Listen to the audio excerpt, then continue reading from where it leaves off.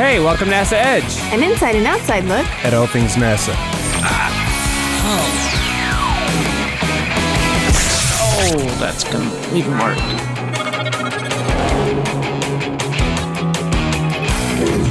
Coming up on the Best of Any Live. It's Sun Earth Day 2011. We'll be talking to solar scientists and educators.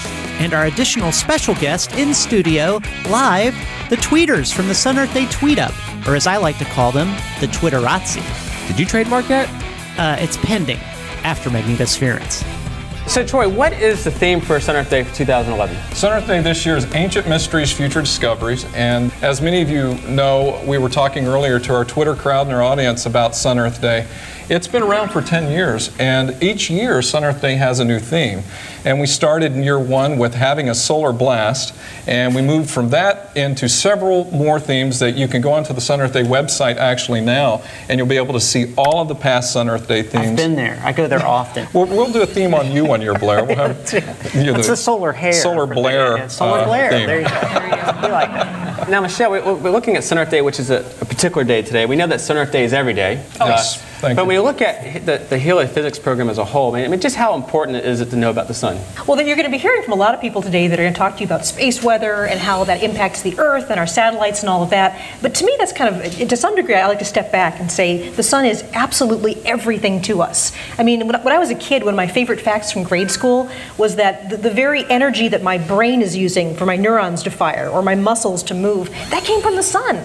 All of the energy on the Earth came from the sun originally from a nuclear reaction deep inside the core. Right. So literally, the sun is everything to us. NASA has tons of satellites, but we have about 18 of them right now that are simply tasked to looking at the sun or how the sun interacts with the Earth. So, I mean, there's an armada of solar spacecraft up there run by NASA. So everything the sun does, every little hiccup right now, we've got a beautiful ringside seat. Which is very helpful because we're in solar maximum, so you get a good view at the most interesting time. We're looking for the next few years being incredible, right? The sun does this every 11 years. We're just edging up now on the peak of the cycle. We're in for a show.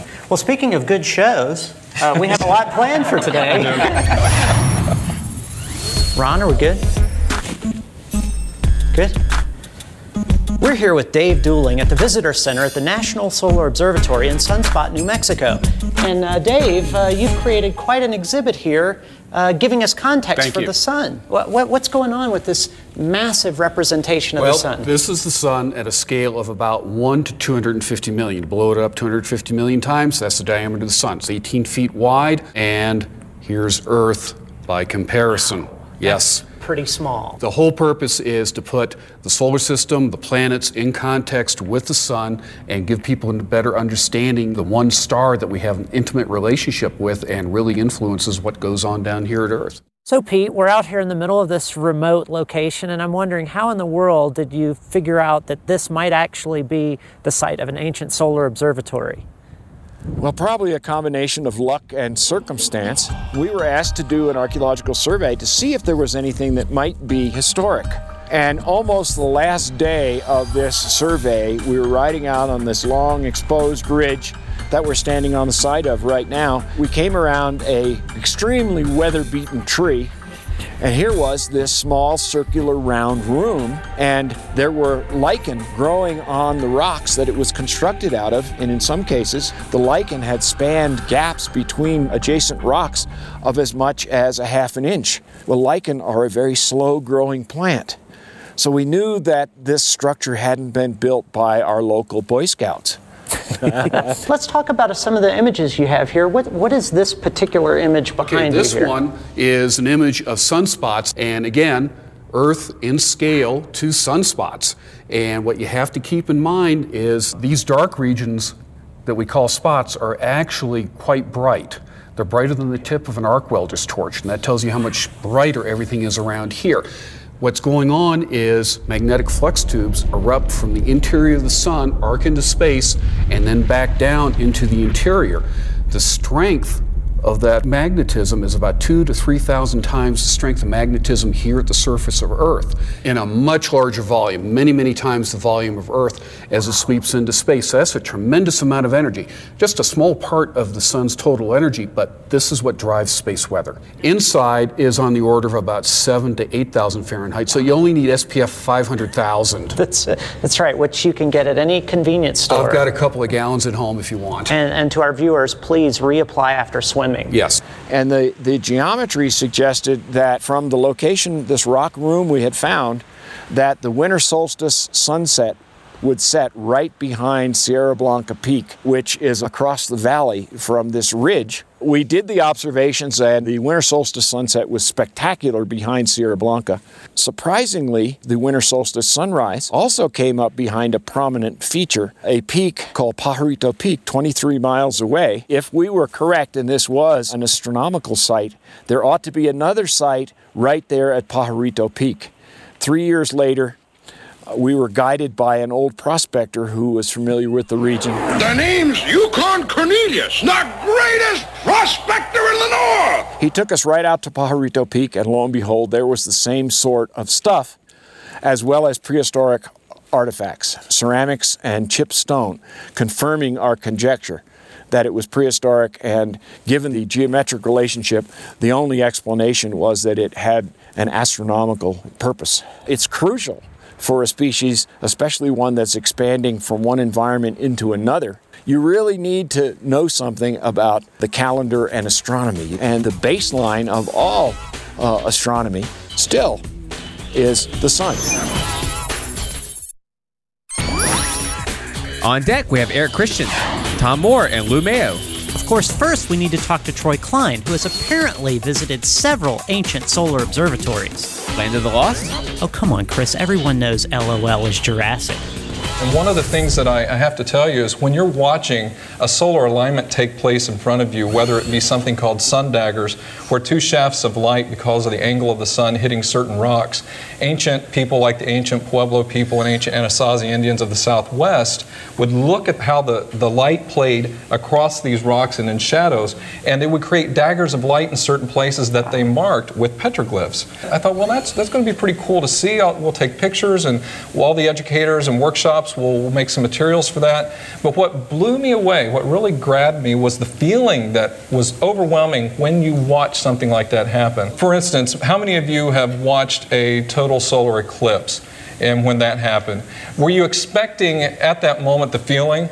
I mean, you don't. People start reacting, and suddenly it's like you are part of the grander scheme of things in the universe. You suddenly see and feel and experience that connection. Those are our forefathers of humankind. And they've been studying the sun for centuries, and many cultures have been studying the sun throughout the world for centuries. And what we love to do is draw attention to the respect of those cultures and what those people did that have actually helped us get to the point where we are today. Now, people have been studying the sun for centuries for a variety of different reasons. Before, it was a means of survival for planting and growing and ceremony. But today, we still study the sun as a means of survival as we go into space and we send satellites and we have our communication. And that's a great segue, because we talked about the ancient mysteries, the ancient observatories, and now in the second half, let's look at the future discoveries. So Eric, what is IBEX all about? IBEX stands for the Interstellar Boundary Explorer. It's part of the Explorer program at NASA, and it's an extremely successful little spacecraft that's looking at the very edge of our solar system. From what I understand, it's about the size of a stop sign? It's about the size of a truck tire in height and stuff. So it's, you could fit it on the desk here. Okay. It's really very small as satellites go, and it's in Earth orbit, but in a very elliptical Earth orbit that goes almost all the way out to the moon. And from Earth orbit, it takes images of the distant parts of our solar system, way out beyond Pluto, what's called the solar wind termination shock and the heliopause. Now, what do you mean by termination shock and heliopause? A solar wind termination shock is a region where the solar wind, which is moving really fast, 1,000,000 miles per hour in close to the Earth, at some point it has to slow down very quickly, and that's what's called the solar wind termination shock. Now, this solar wind, from my understanding, the solar wind as it's shooting out towards the boundary layer actually helps us from all the galactic cosmic rays from coming in? Well, the solar wind has actually blown a bubble in interstellar space. It's not only the solar wind, it's actually the magnetic field that comes along with the solar wind that's really doing it. And the solar wind and the magnetic field act as a force field. And there are galactic cosmic rays, radiations coming from supernovas distant in the galaxy. The solar wind termination shock, the region out there, acts as a force field and reduces the number that hit the Earth by quite a bit. Then the Earth's magnetic field actually reduces it even more, and the atmosphere really knocks it down so that we're safe here on Earth without all the radiation. It's understanding how that changes with time is one of the things that IBEX is really looking at, because over the history of the Earth, that bubble has gotten really small, maybe even gotten small enough so that it was inside the orbit of the Earth, and so we weren't protected by it. It can get bigger, and so understanding how the solar system interacts with the rest of the galaxy is important. Now my question is, this IBEX satellite is the size of a truck tire. Yeah. How do you collect data that's millions and millions of miles away orbiting around the Earth? Well, IBEX is a real fun experiment because it takes images, but not with light the way you think of a normal camera. It takes images with a special type of particle called an energetic neutral atom. It's an atom that starts out its life as a charged particle. That's how it gets accelerated up to some fraction of the speed of light. And then it collects an electron and becomes neutral again. And once it becomes neutral, it travels straight, just the way a photon, just the way light does. And because it travels straight, you can use it to image. And that's what IBEX does. It has two 1-pixel cameras that by spinning, it takes a steady image over 6 months of the edge of the solar system where these energetic neutral atoms are created. So what would an image look like if I were to... Here's one of the maps. And so this is a flat projection looking from the inside out at the sphere of the edge of our solar system. Okay. And what you see here is actually this feature, which we call a ribbon of really bright energetic neutral atoms, is something that surprised us all. No one expected it. It wasn't predicted by any models, and we still don't know. There's something out at the edge of the solar system that's generating a lot of particles that we see with IBEX that we don't know what's doing it. I don't know if anybody else is concerned about that band of particles on the outer end of our solar system that you just talked about, because I just left the movie Battle Los Angeles the other day, and I'm somewhat concerned. Guys? It's just plain mysterious. There was no explanation for it in advance, and there are several models of what it might be now. One of them says that maybe that's the interstellar material out beyond the boundary of the solar system reconnecting with the magnetic field of the solar system and the sun. And we don't know that that's the right answer.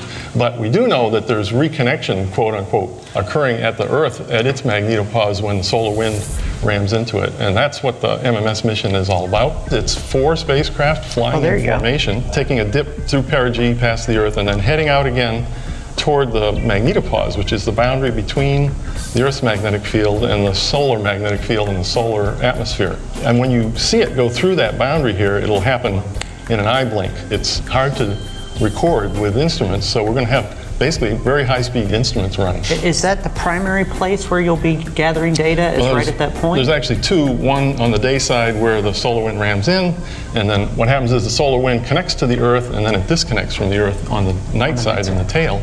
So we have another observing point back there. We're talking about future discoveries, right?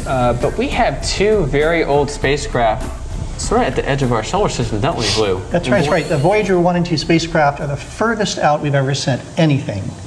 And they are just approaching what we might call the edge of the solar system. You might define the edge of the solar system in a variety of ways. How far out does gravity go, or the sun's light? But it turns out that there's a real boundary called the heliopause. And beyond the heliopause, you're outside of interplanetary space. You're outside of the effects of the sun's magnetic field and charged particles into true interstellar space, where now the Voyagers, when they get there, will be sensing interstellar winds from things like supernovas and so on. It's just amazing. Is there an inter-office pool on what we'll find when we get outside of the solar system? Not yet, but I'll take your money. Well, I don't have much. Yeah. When we were talking to Eric Christian about IBEX, and he showed us that ribbon, that picture of that ribbon, he showed us that Voyager 1 and Voyager 2 were sort of on the outside of that ribbon. I mean, is there any way that the Voyagers can detect that ribbon that's out there? Well, the Voyagers and IBEX are working together in some really exciting ways. IBEX is detecting the edges of the heliosphere from remote sensing. But the Voyagers are actually out there in what we call in situ measurements. They have cosmic ray detectors, radioplasma detectors, magnetic field detectors, so they're actually sensing it as it's happening. Someone wants to know, how long do you expect the Voyager spacecraft to last? Oh, that's a great question. Listen, Voyager's the best bang for your buck you ever got, okay, with NASA. They were launched in 1977 and originally just designed to go to Jupiter and Saturn. Then we sent Voyager 2 onto Uranus and Neptune, and then decided, hey, we can use some of these instruments to go on into what's called the Voyager Interstellar mission. So we're kind of cycling instruments on and off now to conserve power. But it looks like we'll be able to communicate with both Voyagers 1 and 2 till about the year 2020, maybe 2025. Now, how long does Voyager 1 go until it becomes Voyager?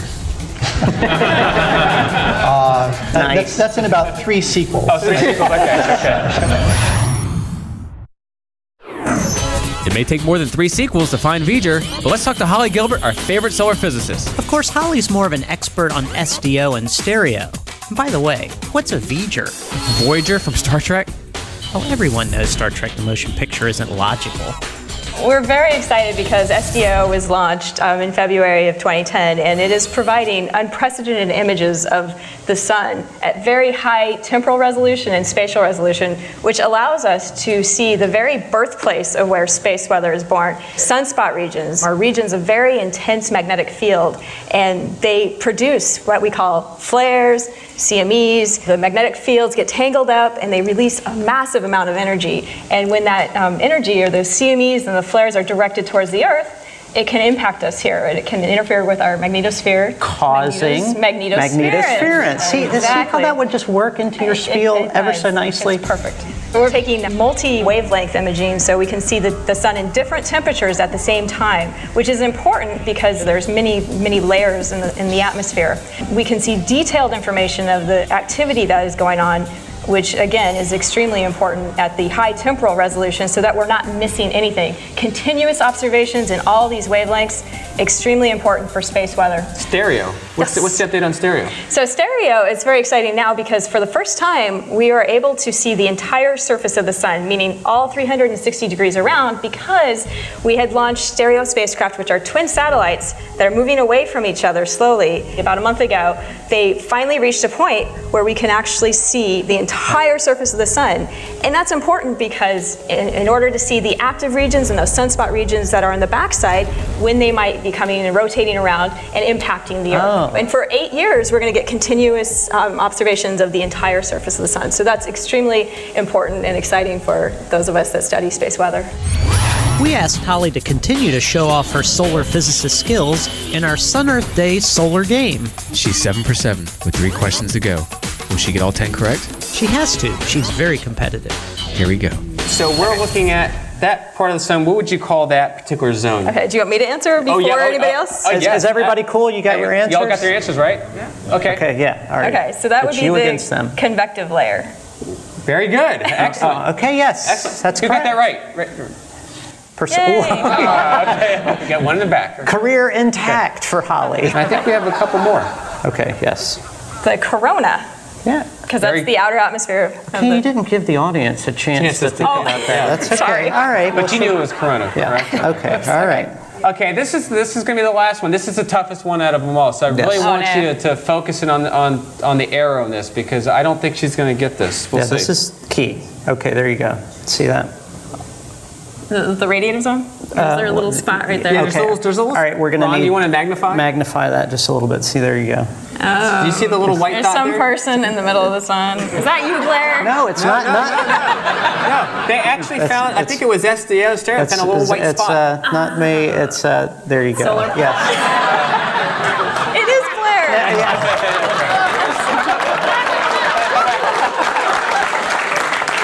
See, what's rough about this is when I was in elementary school and we would watch this show, I was called Heat Miser for weeks. You know, all I had to do was walk in the room and the song would start. He's Mr. Green Christmas. He's Mr. Sun. Which I will not sing, by the way, for scarring purposes, both ways. But yeah, nice one. Yeah. Well, so hi, good job. congratulations. No. Give her a big round of applause, everybody. Good job. The question is, are all types of solar activity dangerous? And only a fraction of the flares or the coronal mass ejections are directed towards the Earth. And even those, not every single coronal mass ejection that hits the Earth is going to cause problems. Several things have to be correct for the series of events to happen for us to have issues here. So no, only a fraction of the solar activity impacts us here on Earth. If I could just add to that, the sun puts out kind of, you might say, two kinds of energy. It puts out particle energy and the solar wind and things that Holly's been talking about. It also puts out electromagnetic energy. And the really good news for us is that our atmosphere intercepts most of the high energy radiation from the sun, the gamma rays, the X-rays, almost all of the ultraviolet rays. Not all of them, of course, because you guys still get sunburns and suntans. But it just filters them right out, doesn't let them get to the ground. And so our atmosphere actually plays a stronger role, I'd say, as the magnetosphere in protecting us. What is the time lag between the time space weather originates on the sun and it reaches here on Earth? The energetic particles that come from flares can get here very fast. They travel almost at the speed of light, so within minutes, a little bit more than 8 minutes. But for coronal mass ejections, they have a variety of speeds. Some of them are slower than others. Some of them are very fast, that can travel as fast as 2,000 kilometers per second. So between a day and 3 days before they actually reach the Earth, and that helps us to mitigate those effects if we have to put satellites into safe mode or anything like that. How are stereo and SDO protected? Because they're much closer. I mean, if we have a little time to put them in safe mode, how do they respond to different solar activity? That's a good question. Well, one of the ways that we protect our spacecraft is that we take the very sensitive electronics in the spacecraft and we do something called radiation hardening of these electronics. Anytime we go into regions with high particle activity like magnetosphere of Jupiter or come near the sun, we run the risk of electrons and protons from the sun really messing up our sensitive electronics. And the better our electronics get, the more susceptible they are. So there is a technique where we radiation harden them and make them a little bit more pervious to these effects. Well, before we wrap up, we have a treat for you. As you know, this is Sun Earth Day 2011, and we've been fortunate enough, we're going to be working with the Sun Earth Day team in 2012 for a great event that's going to take place in June. So we have a cool promo we want to show you. Check it out.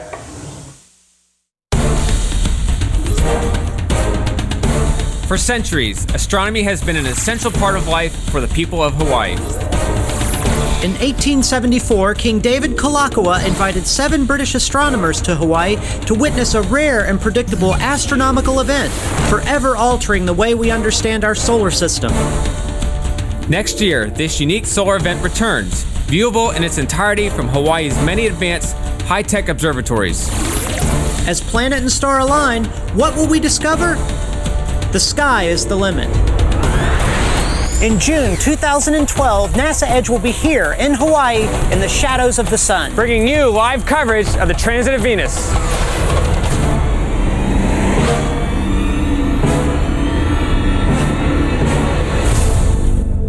We want to thank everyone watching the show today, and we look forward to seeing everyone at the Transit of Venus in 2012. See you then. Wait a minute, Chris. According to my notes, we still have 23 seconds left. Right. Let's just introduce them to our new QR code. That barcode. Is that on the screen now? It sure is. Okay, so anybody that has a smartphone with an application that reads barcodes, you can aim it at the screen now, and what will they get, Chris? Well, Blair, just make sure you don't connect the dots. Connect the dot? It's not one of those There's 3D no pictures viewers. there. Okay, No. all right, yes. Just aim it at the screen, and you should be good to go. You see the picture in there? Do you have to defocus your eyes? I don't think it's 3D.